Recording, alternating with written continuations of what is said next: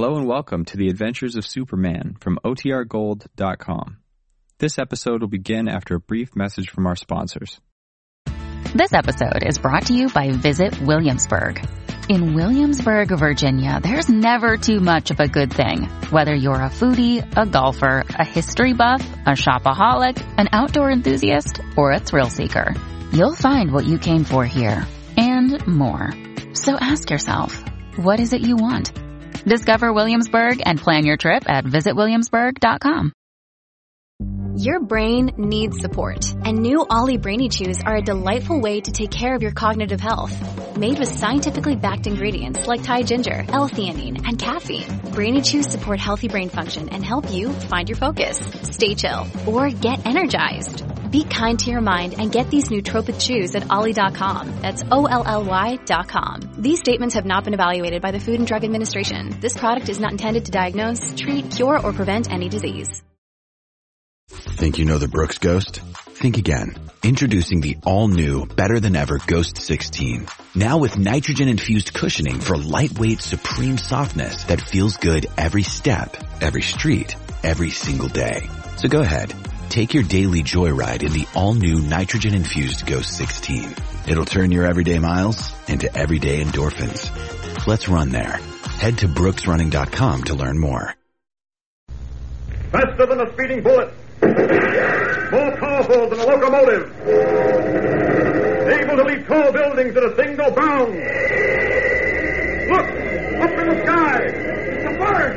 It's a plane! It's Superman!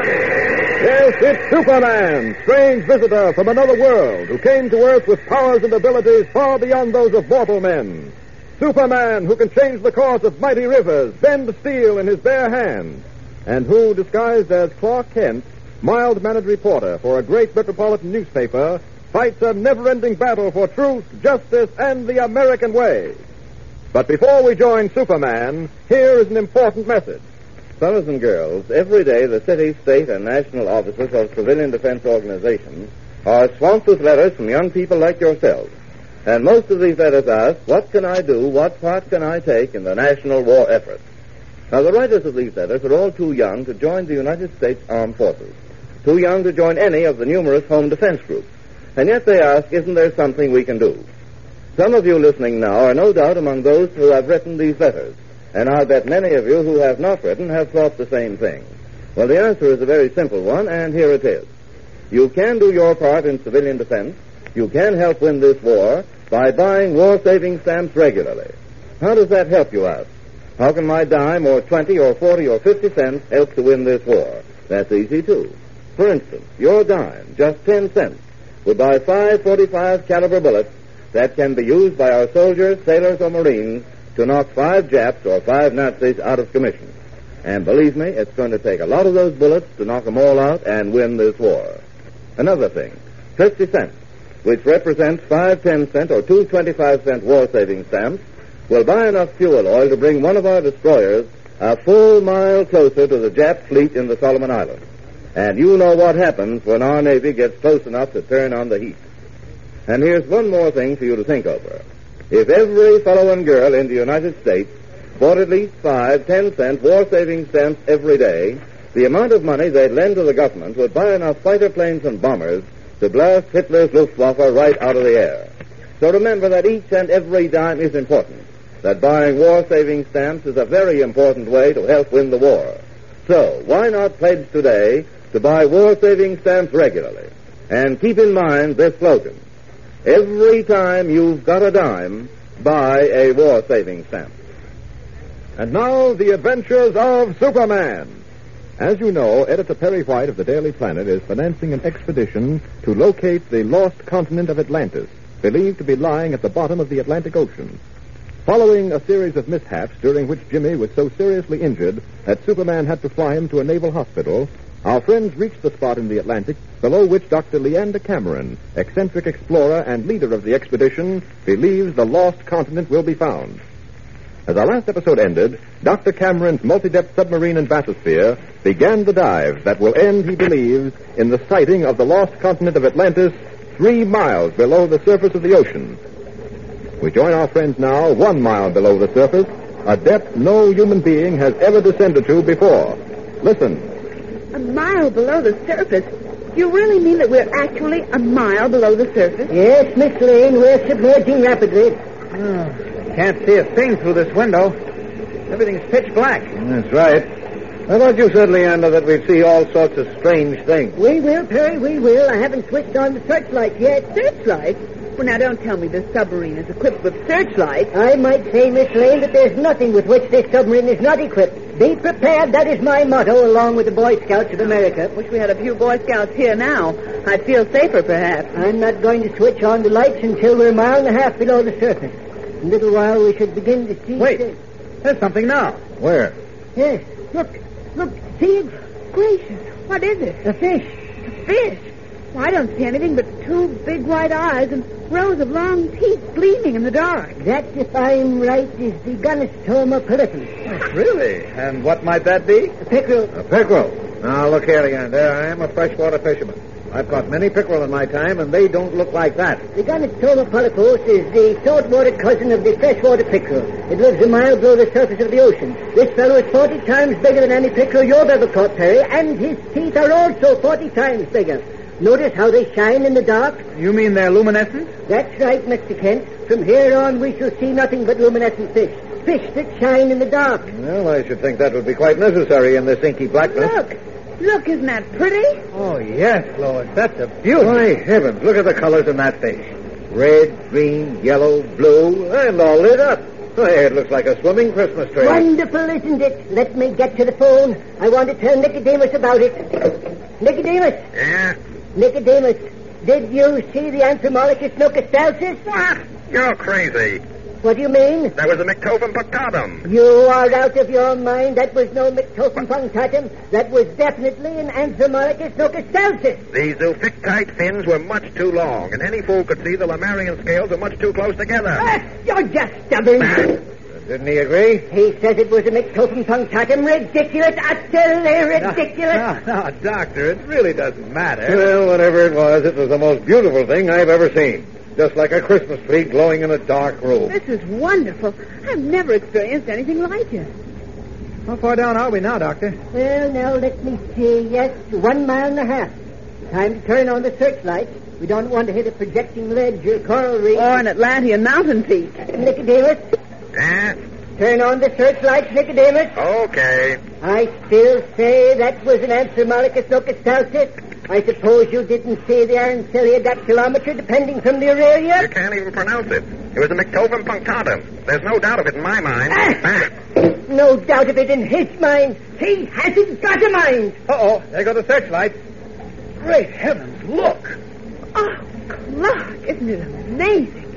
Simply amazing. Leander, I really don't care now whether we find Atlantis or not. I've seen everything there is to be seen. I feel the same way, Mr. Oh, White. I knew it would thrill you. It thrills me, too. Remember, I've never seen this before, either. Well, if you've never seen all this before, how can you be sure you're right and Nicodemus is wrong? What do you mean? Well, he says that fish we saw was a Myctophum punctatum. What was that again, Chief?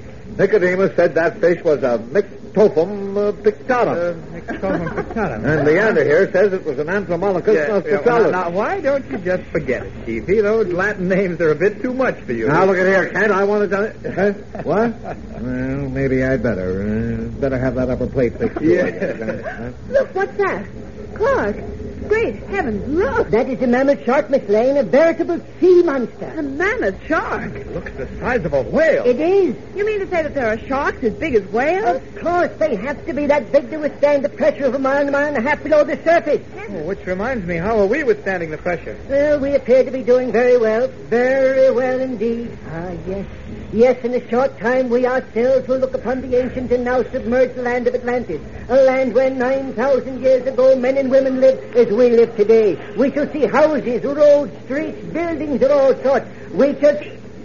What's that? What? I saw it only for a moment. Caught in the beam of the searchlight. That thing there? It looks like an eel. Certainly, that's all it is, an eel. Pretty big eel. But as you say, Leander, what's the matter? You're turning pale. Give me that phone. Leander, what is it? Nicodemus. Never mind, Doc. I've seen it, too. Surface at once. I'm servicing, Doc. What's the matter, Doctor? Look at that eel. Look at it now. What?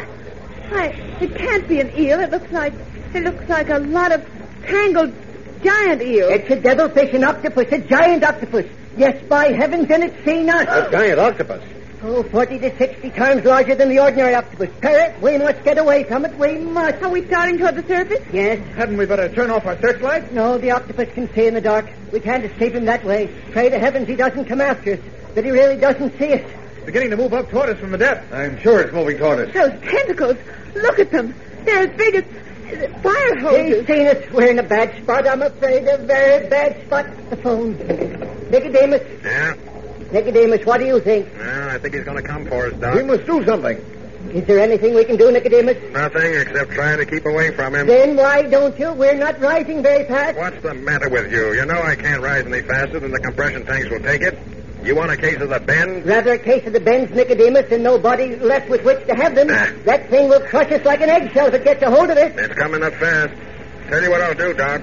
I'll level out and try to get away from it that way. Can't do it by trying to reach the surface. No, don't do that. Keep rising. We may be able to reach a depth where the giant octopus can't go. I never thought of that. Keep surfacing, then. We'll see what happens. What did you mean, Doctor, when you said we'd reach a depth where the octopus can't go? Well, you see, Kent, these fish live at great depths because they're accustomed to them. They build up an internal pressure that reacts against the external pressure. In brief, they can only live at tremendous depths. Oh. Once they reach a normal pressure, the internal pressure blows them apart because there's nothing to hold it in. I see. How far do we have to go yet before we reach that point? Just a moment, I'll check the gauge. Oh, it's horrible. Look at that thing swimming up toward us. It's like a huge head with tremendous arms attached to it. It's gruesome. Yes, isn't it? Look at those big suction cups on its arms. We're moving away from the thing, but it's coming on fast. The question is, will it overtake us before we get too high for it to follow? No, we just got to wait and see. Oh, if only Superman were here. I doubt if there's anything he could do. Oh, of course you doubt it. If Superman were here, he'd get out through the escape chamber and kill that thing. I've been wondering about that. He could get out through the escape chamber, of course, but how would he get out of this compression chamber? What do you mean, Kent? Well, it seems to me if the door of the compression chamber was open, we'd all die. There's a tremendous pressure outside there. A pressure you wouldn't be able to withstand for more than a second or two. What do you think this compression chamber is for, anyway? You're right. I never thought of that. What the devil are we discussing Superman for, anyway? He's not here, and he can't help us. Yes, I'm afraid you're half right, anyway. The suspense is awful. Look, that horrible octopus is gaining on us. That tremendous head, those long, horrible tentacles. Hold on to yourself, Lois. What's the point of holding on to myself when we haven't a chance? We're going to be crushed by that huge and disgusting thing. Easy, Lois, easy. Nothing's happened yet. We may get away from it. Leander, can't we rise any faster than this? Well, Nicodemus is doing the best he can, Perry. Well, then his best isn't good enough. That thing is going to catch us, so we're shooting. Well, the gauge is reading miles below the surface. We can rise to 3/4 of a mile before the devilfish reaches us. I think we may be safe. What do you mean you think we may be safe? It's impossible, Mr. Kent, to gauge the pressure accurately. I don't know just how much or how little pressure that octopus can stand. Lois, what? Look, against the window. A suction cup. A suction cup from one of those tentacles. Leander, it's reached us. We're caught in its tentacles. Not yet. No, not too quickly. Well, look for yourself against the glass.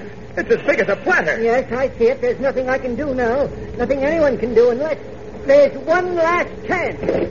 Nicodemus! Yes? We rise no faster than this. No, Doc. We're rising just as fast as we can. It's impossible to go any faster. But we've got to go up faster. The octopus has one arm around us already. There are more now. We've got to reach a pressure he can't stand. Wait a minute. What's that? It's the motor. The octopus has wrapped his arms around us. He's pulling us down, and the motors can't pull against him. The gauge. Look at the gauge. We're going down again. We're sinking. I'm afraid there's nothing we can do now. Nothing at all. Is there really nothing that can be done to stop the monster of the deep, the mammoth octopus, whose many powerful tentacles are wrapped around the submarine, dragging it and our friends down into the bottommost depths of the Atlantic? Superman, it seems, is helpless, for he cannot leave the compression chamber without killing the others in it. What can Superman do now? How will he resolve this situation? Well, be sure to listen Monday and every day, Monday through Friday, same time, same station.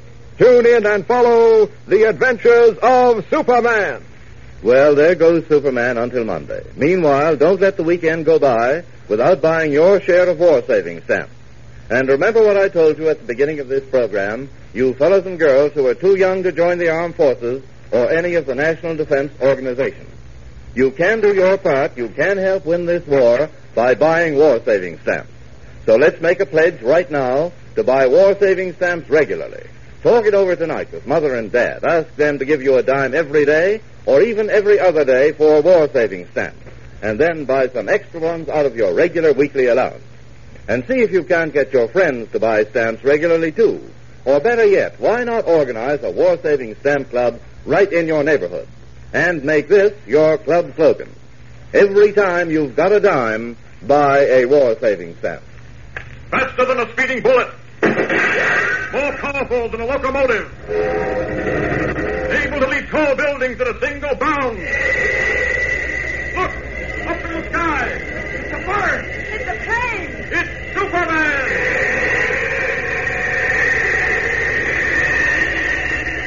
Follow the adventures of Superman every day, Monday through Friday, same time, same station. Superman is directed by George Lothar and is a copyrighted feature appearing in Action Comics magazine.